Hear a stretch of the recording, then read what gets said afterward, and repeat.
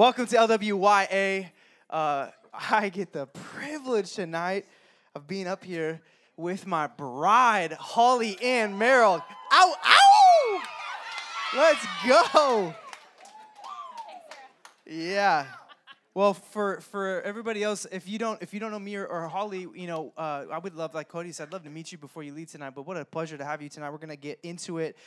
We've been we've been 2 weeks into a series. If you've been listening or you've been hearing or you've been here, called Love, Relationships, and Singleness. And it has been a lot of fun. We have had a ton of fun over the last 2 weeks, and like Cody mentioned earlier, if you've missed either of those weeks, jump on Apple Podcasts or Spotify and listen to the messages to be caught up to where we are. But tonight, we're gonna dive into the topic of breakups and rejection. We don't know anything about it. We don't know anything about that. So this is gonna be I just did a bunch of research. So I'm just gonna bring you a bunch of facts on that. No, we have a little bit to say about it. But I do want to introduce you guys to my bride. This is Holly, and it is such a joy to get to sit next to you tonight and have the opportunity to share with our community here. Yeah. We've been married for 7 years, and yeah, that's a big deal. It's been an awesome, long, awesome 7 years. Yep, we have 3 kids. And we've actually known each other for almost 15. This month, it's 15 years. We've known each other. And the first night that I met you 15 years ago, it was in February, the month of February. I was an 8th grader and you were a 9th grader. And we met at a winter camp. We'll get into a little bit of our story in a minute. But to help us just get in the mood tonight for where we're... Oh. Love Sarah. Sarah's favorite. She makes the noise of what we all have in our head, like, she actually says it's great. To help us get in the mood for tonight, I thought it would be helpful for us to take a look at this video just to kind of get a little bit of a vibe of where we're going to go. So, help me. We'll cue the lights, cue the video. Take a look with us at this video. Breaking news, King scores, and more sent right to your cell phone. Sign up for News 10 text messaging on news10.net. A little marriage proposal going on at midcourt right now, Jerry. I really can't imagine doing that. You know, that's under pressure, isn't it? Well, whatever you did worked because you're still married. How many years? 40 years. 40 years. So I think people ought to be asking you how to do it. Well, I tell you, if I'd have did it that way, I wouldn't have. She'd have probably need me while I'm down there. But you know what? I'm just waiting once for the gal to say no. Okay. And, yeah. That would be. Because she has to say yes there. She may say no as soon as they walk off the court. Oh, I think she's saying I can't do it right now. Said I really do like you a lot, but let's just be friends. Wow, look at this. Wow. Well, how do you like that?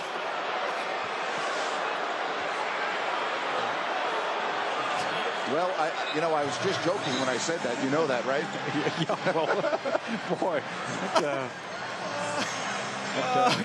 young man probably get over it in 10, 12 years. It's so...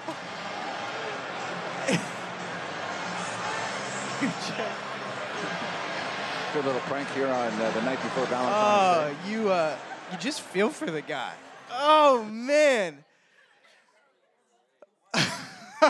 Who won that game? Oh, that's brutal. It was so painful to watch. It brought some terribly painful, feelings in me a little bit, just from some of our story. That is a little glimpse. Maybe you've got an experience with a moment of rejection in your life. Have you ever been rejected? Can you even, as we sit here, can you think of a moment? Maybe it wasn't to that scale. Maybe it wasn't to that degree of rejection in front of thousands of people on national television, and will eternally be archived on YouTube for the rest of life. Maybe it wasn't that big, but maybe it was still a moment of rejection. Have you ever rejected somebody? Maybe you've been rejected, but maybe you've also been the rejector in the situation that we're experiencing. Well, tonight we're going to dive into this whole thing, and some things about rejection, just, as we talk about it, it's unavoidable. Like you cannot, unless you literally have no human interaction and relationships for the rest of your life, you cannot escape the potential of rejection. It's unavoidable. We all experience it to some degree. We cannot hide from it. It will find us. If we have relationships with people in any degree, any level, it's unavoidable. Something else, another reality about rejection in moments of breakups or things like that is it sucks. Like there's just no other way around it. Like it sucks. It's painful. It hurts. It hurts like nothing else hurts like that. I mean, there's something about rejection that like it cuts to a deeper degree of your heart and soul. Like, I mean, for those that have experienced it, again, whether big scale, small scale, anywhere in between, it's like a pain like hard to compare to any other kind of pain. And tonight, just to be honest, I know that some of you are here and you're still in the real fresh experience of that feeling and that sense of hurt and pain from rejection. So, we made light a little bit with the video just to help us get kind of in the mood of the perspective that we're trying to just begin to tackle. But the reality is we know that some of you, I'm sure, are sitting here tonight, and when you're listening to these words, you're thinking about what you've experienced in your moments of rejection. And although tonight we're talking about a more specific angle with romantic relationships or the relationships of guys and girls in regard to the pursuit of a relationship, it still can bring up wounds from rejection from people, period. Friendships, moms, dads, siblings. And so I want to be sensitive to that because the Lord, even though we're going to be talking about the angle of a romantic pursuit and rejection, the Lord might be wanting to speak to you about something that's even deeper, that may just be beyond that. So be listening through that lens as well. But we know that there are people sitting here tonight that are still in a lot of pain.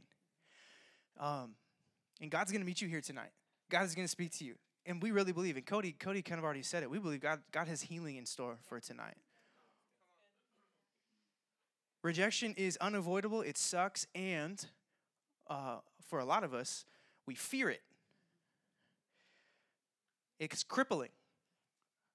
It almost is like one of the things that can prevent you from doing, saying, being someone, because of that fear. And I know in my life personally, as we go into our story here in just a moment, this is the fear of rejection is the number one issue in my life that has been on replay, that the Lord has been working out in me over and over and over and over. So for me, on a personal level, like this is a real, not just sensitive, but it's a real close to home thought and an issue. And the Lord has taken me and is still on a journey with me. I'm on a journey with Him in this whole world. But a lot of us, we fear it. It's a big deal in a lot of our lives. So we're going to dive in. We're going to share with you a piece of our story and kind of give you a window in. And then we got some thoughts that the Lord, we really feel like has put on our heart for you to be encouraged and challenged by. And before we dive into our story, I'll have a picture, but I'll show it in a second. So when we get to that moment, I'll show a story just to give you a little bit more context. So real briefly, the very beginning, how, when, where did we meet? Matt, I was freshman year, 8th grader. 8th grader. 8th grader. Power to the little guy. Let's go. I have pictures that I found 2 days ago from the day we met. You did? Oh yeah. None of me though. Praise God. You just found, right? I don't think you got any of me. That's good. I might somewhere. We're good. I don't think so. We'll move on. I wouldn't care enough about you to take a picture of you. Eighth grade. Oh gosh. At that point. At that point, very true. That's where we're going. Very factual. We met at a winter camp. At winter camp. Yeah, with our youth group. Yep. And a lot of you maybe have heard the story, but just the brief of it is 8th grade, 9th grade, and I saw Holly. 2 sides of the cafeteria. Yeah, 2 sides at dinner. Middle schoolers could not intermingle with the high schoolers. It was against the church law. So weird. Of winter camp. Whatever. And rightfully so. Middle schoolers are weirdos. You know what I mean? We got to keep Very that world. true. I was a middle schooler. I'm just calling my middle school personal. pastor over here. Listen, no, I love middle schoolers. Y'all were middle schoolers at one point, so just remember that. You never forget. But they made it real clear. Middle schoolers, you have to eat here. Do not go eat with the high schoolers. Leave them alone. But my group of guys, 8th grade guys sitting at the table, we saw Holly and 4 other girls sitting at a table, or 3 other girls There's a sitting. sibling set in there as well. Yeah. And I was like, I have to go see that. I have to go sit next to that girl. I have to. I don't care if I get kicked out of this stupid winter camp. This is why I'm here. God will forgive me. This is meant to be, baby. So I did. We got all of our courage built up, and we ran across the little invisible line that they said we could not cross, and we went and sat down at the table, and like it got real low. We were already small, but we got like real low in the seat, so just in case.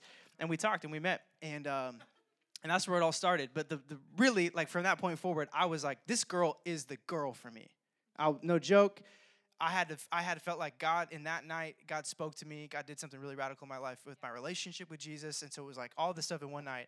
I really got saved that night, not connected to you at all. An encounter I had with God in a moment like worship and in the message. God gave my life to Jesus for real. Was filled with the Spirit. Felt like God called me to full-time vocational ministry. And then at the end of that night, I was going to bed, and I was like, I also met my wife. And I went to bed. I was like, I know it. God is sealing this whole thing up. You know, signed, sealed, delivered, the whole package. Here we go.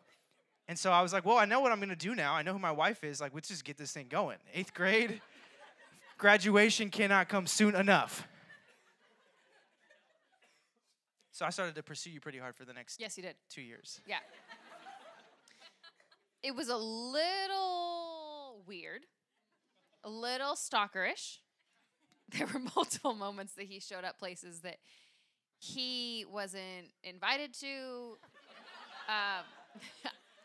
was not normal for him to be there, was very far distances that he walked his dog to look through my backyard fence.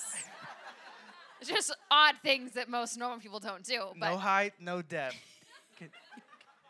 Is gonna get in we the had a way. mutual friend that we passed notes through that it was fun for a little while, and then it got weird when I heard that he told someone that God told him I was his future wife, and I was like, no, that's just weird. People don't do that. This is weird. I'm done. That's when it really turned off for you, and you're like, yeah, no shot. This kid is out of control. But I was like, bring it on. Bring the challenge on. I'm not gonna be denied. So I pursued for the next couple years, and then continued to be met with. And I rejected hard. Yeah, real hard. Like painfully hard. Yeah. But we're in the same youth ministry. It's awesome. We were same youth group. We talk to each other all the time. So I finally caught the message, and I stopped pursuing and started liking a different person. And then we became friends. Yeah. Because he was great and awesome. And I really liked him as a human being when he wasn't awkwardly pursuing me. It was awesome. Imagine that. Yeah, we did. We became great friends throughout the rest of high school. You graduated, obviously, a year before me. You went to Biola University, Southern California. Woo! I finished high school, did an internship for a hot minute, quit that internship early. And we stayed in contact throughout your college time and my time figuring out what I was doing with my life. And we still remain really good friends. And then about, what was it, 2 years, almost, no, it was 2 years in. You were a sophomore. I just graduated, and you came home for spring break. I was playing softball with all of my guys, and I was in the batter up box is. What is it? On deck. And what is that? Somebody that plays baseball or softball. Batters. No, I wasn't in the batter's box. I wasn't hitting it. On deck. Yeah. Gosh. We played other sports. I played football more than that. So, the place before the place. And Thank water you. polo. Ooh. Found his high school yearbooks yesterday. Water polo was the worst thing ever. Okay, so anyway, I'm like warming up, and I'm always kind of looking, just in case there's an attractive girl that's around. I just want to be ready. You know what I mean? I just was like, there's all guys out there, but you never know. Sometimes girls like come and watch the game, and so I'm just kind of like, I'm focusing, but I'm not. And I do see this girl walking up from the sidewalk about 150 yards away, and as she gets closer, she gets more and more attractive, and I'm like, well, who is this? And as she gets closer and closer and closer, I'm like, that's Holly Delaney. We are going to have to hang out. And we did. We did, because we were friends, but like I just hadn't seen you in a long time, and it was like it's been a while, and you came up, and I was like, we need to spend some time hanging out, and we did for the next 8 days, all of spring break, we hung out every single day, and like it was on. So I came into that spring break. I really liked Chase at that point. Chase had no clue I liked him at that point because I had resolved in my mind, like, well, there's no shot I ever have a Chase Merrill because I hurt him so badly. There's a picture, actually, of where I think you started to turn the corner of liking me, and I was totally out, did not like you. But can you throw this up? It's not this. This That's is a lie. no, I see- did not like you. Okay, then. well, here's the context. Whatever. She's a senior. This Oh, is no, I totally did. You did. That's what I'm saying. I did. You asked Sorry, me. everyone. This is your I lied senior. in front This of is all your of you. senior year. Yeah, because I asked your best friend so that I could hide that I liked you. Yeah, you asked my best friend first, and I didn't even know about And this he till after. rejected Yeah, me. cool. So I was second choice. Either way, here we go. This is Holly and I at her senior ball. I'm a junior, and I'm in like a suit that's for an extra large man somehow. That was the style. That was the style before, swanky old European style stuff came in. Anyway, this was the beginning, really. Your senior year, you were almost graduated. You started to go, actually, I think I might like Chase. And I was way off that train. But we were good friends. So I was like, yeah, I'll go with you to senior ball. And then, fast forward back to where we were. Oh, so I was going into spring break, and my mom and two of my close friends, my roommate, another girlfriend, told me, hey, if you don't tell Chase or make it somehow clear to him over this break that you have some sort of feelings for him, the day you get back to school, we're calling him and telling him that you like him. And I was like, this is really, this is Some good friends. my mom. My mom's going to do that's weird. Oh, this is, clearly I actually guess I really like Chase and something needs to happen. But so, it came out towards the end of the week. Yeah, end of the week, I was like, you made the comment. This is perfect. Some of you girls in here, we hung out for 7 days straight. This was about to have our last day, or might have even been our last night. And you made the comment. We were sitting in. No, you text me. We just hung out all day. I go home to my house. You're at your house. You text me, and you're like, it's really gonna suck one day when you get a girlfriend. I was like, what the heck does that? My verbiage was a little different. No, it was basically it's really it's gonna suck when you get a girlfriend one day. And I was like, what in the, are you serious? Obviously, there's a real potential over the last 7 days that we've been spending together. You could be that girl with where we're at. And so I was like, scrap the text. We're gonna have this conversation in person, like you should. DTR this thing right here, right now. So I drove over to her house and parked in the front driveway. She came out, sat in the car, and I was like, what do you mean? Are you saying that like you couldn't be my girlfriend? And in that moment, we both realized yeah, no, this is for real. Years and years and years of a friendship was beginning to blossom into something that was for real, more than just a friendship. So you went back to school, and then a month later, officially, because I wanted to spend some time, and I wanted to ask your dad and get his blessing on the whole pursuit and all that. So I spent some time, and you spent some time. When we came back home for Mother's Day, and officially, we were like, let's do this thing. We started to date officially. We did that. We did that for about a year, long distance, because you were at school still, and I was up in the Sacramento area and Australia. That was a really weird long distance. I spent hundreds of dollars on Wi-Fi credit so I could Skype her. It was ridiculous. I mean, you were worth every single penny of it, but I was out there on a kind of a mission trip type of thing, and I was selling some CDs that I had made, and I was literally all of my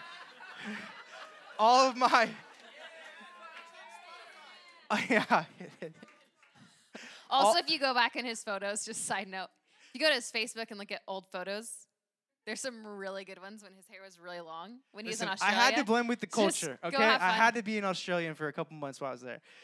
I spent a ton of money, but that was difficult. I knew, though, on the plane out there, I had this, I'm going to marry this girl for real. So out there, besides spending money on Wi-Fi to FaceTime, or to Skype you, FaceTime wasn't a thing then, I was all the rest of the money is going towards a ring. And came home from Australia, had a couple more months, and thinking about it, knew we were going to get married. So got a ring. That whole process happened, and I proposed officially, I think sometime in I think it was April, end of April 30th, I think, April 29th.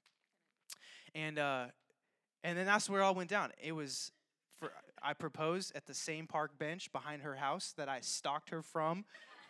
Not kidding. 7 years earlier. It was a terrible. Don't do that. If you're a guy, there's way more creative ways that you could propose better than that. But I was like, we were gonna do this, so we did it. It was great. And we were engaged. We'll speed up this last part, but this is the part where we're gonna land tonight with where it was. We were engaged for 6 months. No, 3.5 months. 4. And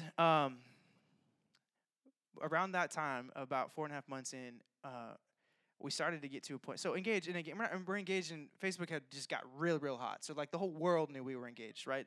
We posted it it's the thing that it is now to some degree. Everybody knew. All of our family, all of our friends. I was in ministry. I was a young adult ministry assistant, worship person. She was in our ministry as well. I had already graduated from college.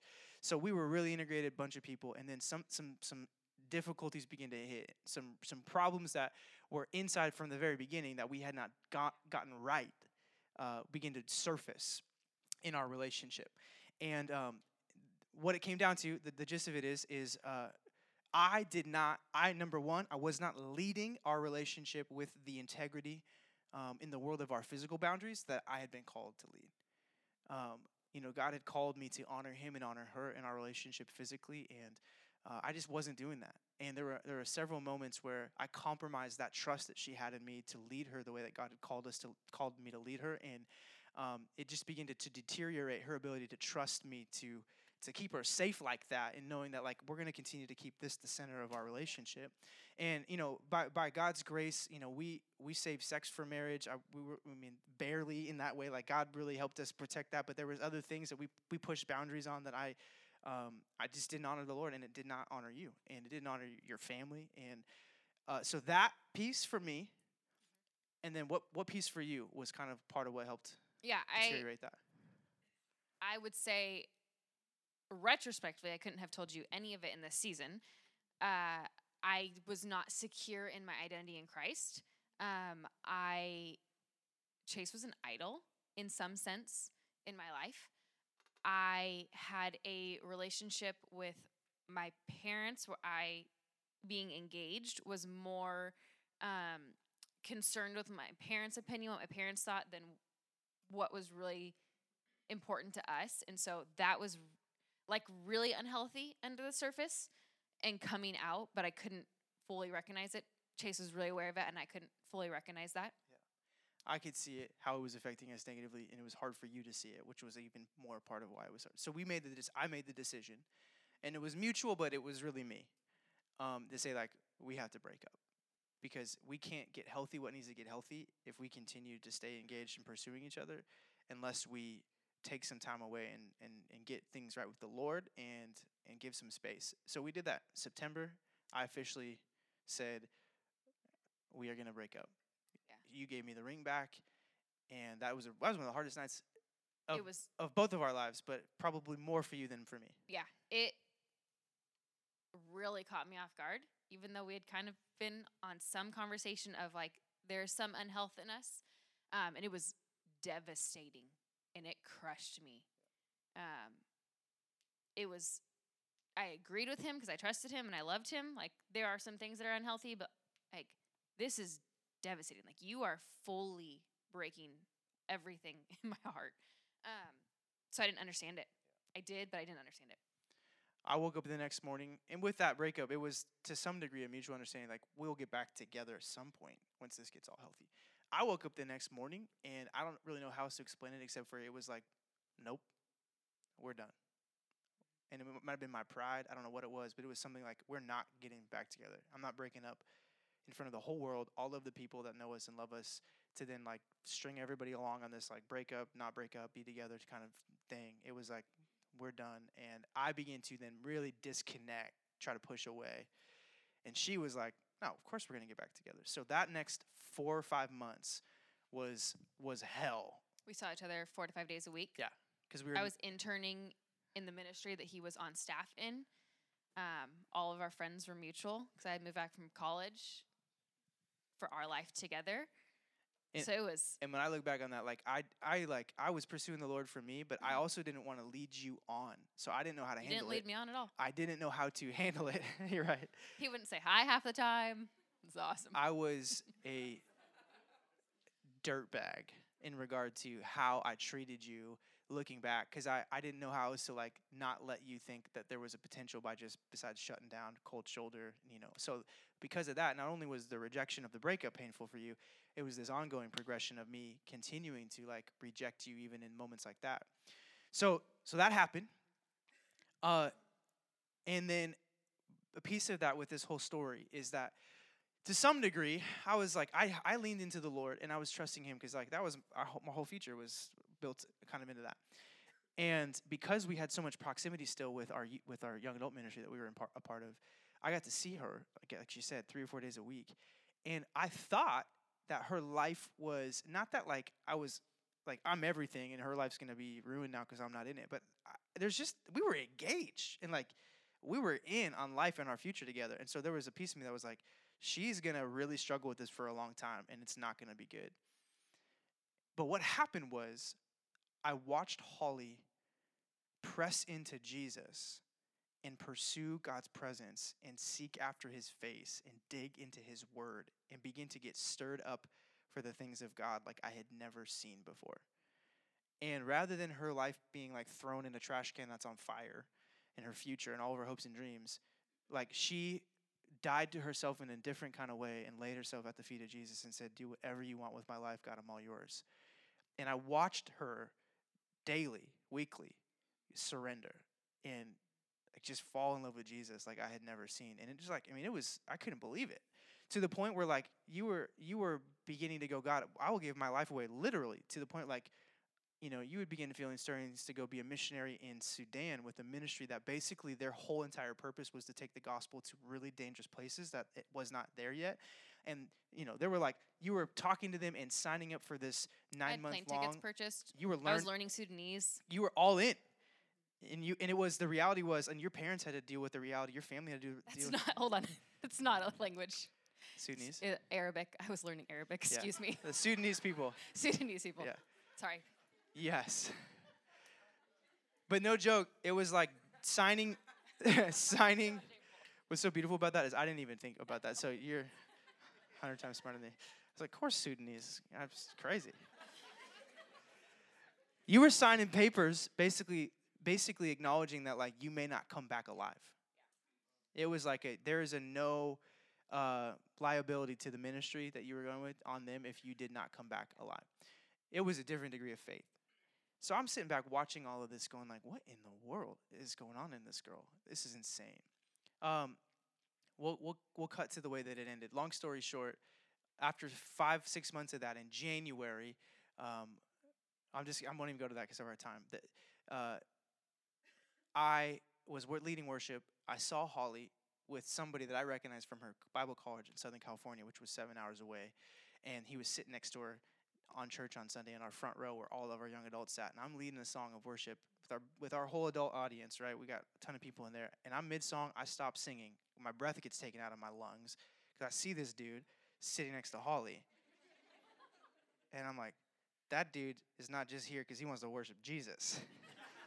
He's here because he's pursuing her heart. And then something happened. And I was like, no. That's not his heart to pursue. That's my heart to pursue. Why do I feel like, I thought this was all dead and done. Something happened, and like I literally could not keep singing. Background vocal person came up and finished the song, and I finished the set, got off the side of the stage, and was like, what just happened? I felt like I got kicked in the gut. And then after the service, I was like, oh man, something just got resurrected in me that like, whether it's just I don't know, I wasn't done. And it was this compounding of watching you pursue Jesus, and then the reality that like, that's my heart to pursue and no other man's outside of the Father's. And so we began after that point. We talked a couple days later. I couldn't sleep for 3 days. I literally, physically, I mean, not like it, I genuinely couldn't sleep, and told you that. And I didn't like him. I didn't like this guy. Oh, but you knew. I knew exactly what his presence would do. Yeah. And I was so strategic. Oh, she knew. And I kind of regret it, and I don't regret it at all. Oh, I don't regret one bit of it. The Lord restored our hearts to Him and then to each other, and we restarted a friendship journey from that point forward for the next 4 or 5 months, and walked things out in a different kind of way. And God redeemed and restored us and healed us and resurrected our relationship. We got re-engaged in May, and then we got married in October, and we've been married for 7.5 years since then. Yeah. Yeah. And you know, part of why we wanted to give you, some of you've already heard all of that, some of you haven't. Part of why we wanted to walk you through the journey is because we really believe, like, we believe our life is we want it to be a testimony to people, to God's faithfulness, to the healing that can come on the other side of rejection, to the healing that can come on the other side of betrayal, to the redeeming nature of God in a person's heart, whether or not a relationship gets redeemed or not, the fact that God can heal and redeem a heart. And so we wanted to bring you into that tonight so that you can get a little glimpse of it, not because like we have everything together, because we don't. We still have a lot of work we're walking through. And even though there was a pretty macro moment of rejection that took place as I pursued her for 2 years as an 8th grader, 9th grader, and 10th grader, and as she experienced a macro, like a big moment of rejection when we broke up our engagement. There's still been a lot of little like micro rejection moments throughout our whole marriage that we've been working through. It didn't end when we got married, especially for me. And that's important for you to know too. You that are, you know, dating or newly engaged or newly married, to know that like it doesn't just end when you get the guy or get the girl and you seal the deal and you got the ring and you're ready to go to happiness forever. That's not how it's gone for me or us. And you've even, you know, can you for a second speak to that? So they've got those big moments of rejection that you might have experienced, but there's also these like little versions, these micro versions that some of you can be like, I've never been broken up with, but maybe you're experiencing something else. Yeah. I mean, like I think of my close girlfriends that have never, are 29, 30, and have never had a boyfriend or been in a relationship, and they are fantastic, Jesus-loving, fearing women. Yeah. And they are... And by the way, I have like some of my best guy friends, same situation. Yeah. 27, 28, Your 29. two best guy friends. Yeah. And my brother. Thanks, Dion. Another shout out at Landon Merrill on Instagram if you want to follow him. Such a stud. But that are have been living in this like constant state of rejection, that constant like, I'm not good enough. Or mine are like, oh, maybe there's a glimmer, flicker of hope. No, rejection again, feeling. So it's all across the board, because a lot of us may not ever experience this massive blowing rejection in one moment. Yeah, it could just be an ongoing feeling or sense. So we're going to give you 3 quick thoughts about this idea of rejection and pointing you to something we believe will be healing for you tonight. And then I want to have some time to just respond in God's presence, because we really believe we can say some things and we're going to point you to some truth that will and can change your life. But God's presence is going to be the thing that heals you and walks you through the process of overcoming the rejection you've experienced. First thing we want to say is this: rejection does not define you. Rejection from a person, a guy or girl in a relationship, or the hope for a relationship, does not dictate your value. And you have to hear me say that. You're not, your who you are and your worth and your value is not predicated upon someone's level of acceptance of you or want of you or their rejection of you. Jesus was rejected, right? We know the Son of God came and he lived a perfect life and man rejected him. And he was of supreme value, the ultimate value, nothing more valuable than him. And he was rejected, to the point that your rejection does not dictate your value. It does not define you. 1 Peter 2:4 talks about, as you come to him, a living stone rejected by men, but in the sight, God chosen and precious. That there's a rejection by men, but the way God sees is different. Isaiah 53:3, the prophecy of Jesus. Isaiah says that he was despised and rejected by men, a man of sorrows, acquainted with grief, as one whom men hid their faces. He was despised. There's this picture that we see Christ as the ultimate example of someone who has supreme value and yet was still rejected by men. Rejection does not mean that something is wrong with you. I think a lot of the time when we have someone be like, yep, before a relationship even starts, or like you're like, and they say, I'm not really interested, or I don't want to do this, or that you do start and they're like, they realize later that it's not what they thought, or you're not what they want, or whatever. It does not necessarily mean that something's wrong with you. A lot of the time, it's something on the other side of the equation of a process that person has got to go through, that they're wrestling with, that they've got to get healing in, that they've got to get healthy. And so listen to me. It's not predicated upon what you have something right or wrong in with you. That's important for you to hear. Rejection does not define you. and I want to speak to 2 fears of rejection, and then if you want to speak to any of this before we move to the next one. 2 fears that come with rejection. I got to say this to this group, and especially to the guys, but it also is for the girls as well. Don't let the fear of rejection stop you from a potential pursuit. There's this growing wave of like generational fear of any. There's the potential I can get rejected, so I'm not going to even attempt. And it's real, and I feel it. I have felt it. But some of you guys need to hear me say that the fear of rejection is a lie. It's a lie from the enemy to try to keep you bound in a place that God doesn't want you to experience. And whether it's the pursuit of a woman's heart or for you ladies, a guy's heart, like you got to know that we have to stop letting that fear of rejection prevent you from just taking a step of pursuit if that's something that God has put in your heart to pursue. The other thing is on the other side of the equation that it's this statement: don't let the need to end something. Some of you need to end some stuff. Don't let the need to end something be hindered or delayed because of the fear of hurting someone. Some of you know you're in something that isn't healthy and you should have ended it a long time ago, but you're so afraid of hurting somebody that you just continue to delay ending something that you need to end.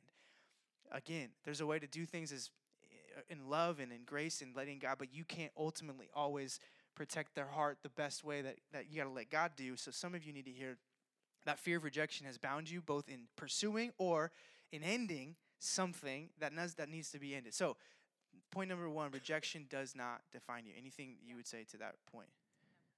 Number 2. You want to say number 2? Yeah. Second thing is rejection can be a gift.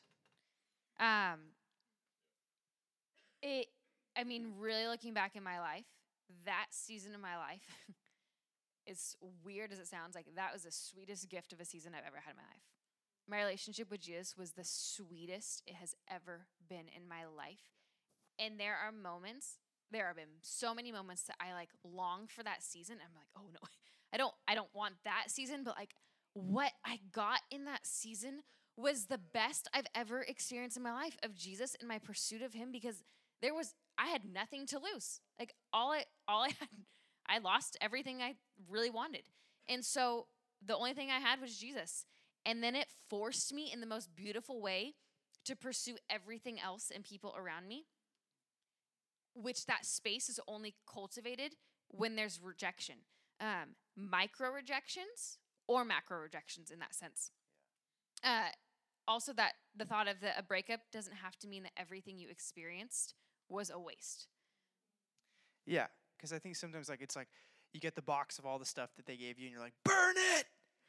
Burn it forever! I'm never going to look at this stuff ever again, right? Man, we all experience moments like that.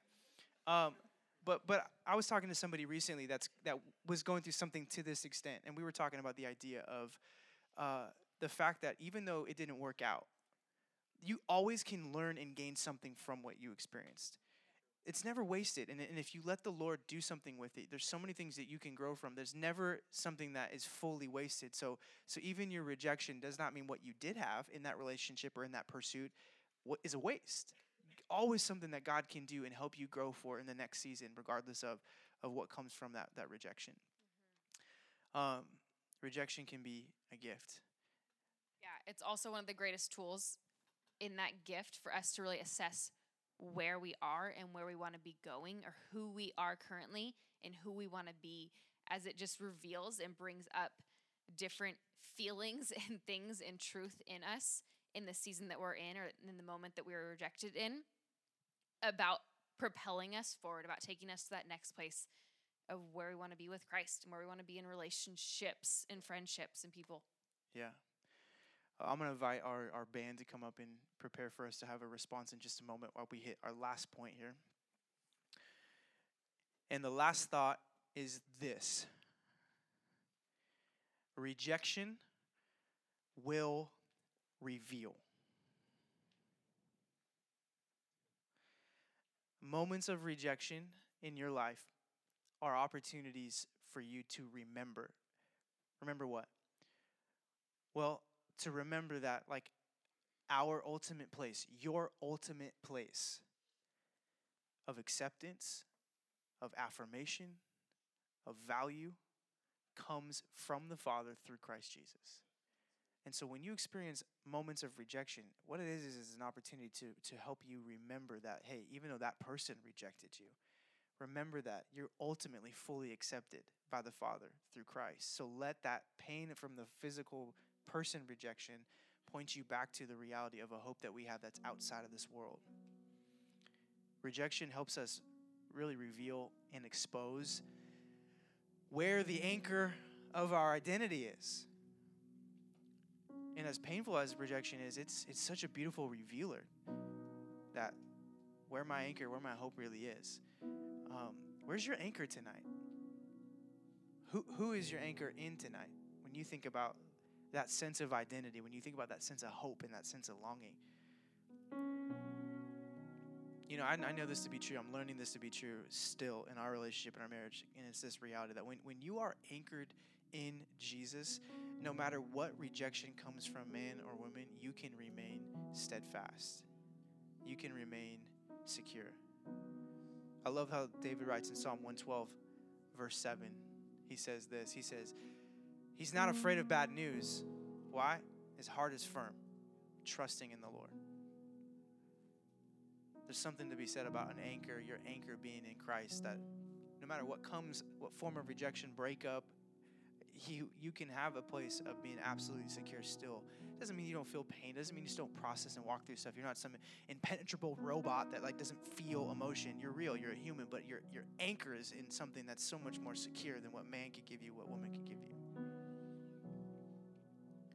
There's been those moments in our marriage to this point still, right? That I'm learning to remember, embrace that more than ever. And it's so valuable. It's so important. And it is really the difference maker in, I think, a healthy relationship is that constant place where both people come back to that reality that my anchor is in Jesus. Even if you don't give it the affection, the hope, the love, the attention, the what that I'm longing for, I know I've got it in Christ in a more fulfilled and full way. So even if it's absent from you, I can still love you and serve you and walk with you and forgive you and vice versa, because it's coming from a source that's not you. This is going to sound really cheesy, but I want it to stick, so I'm risking the cheesiness. It's like the most dad thing I can do. I am a dad. Thank you. 3 kids deep, baby. Let's go.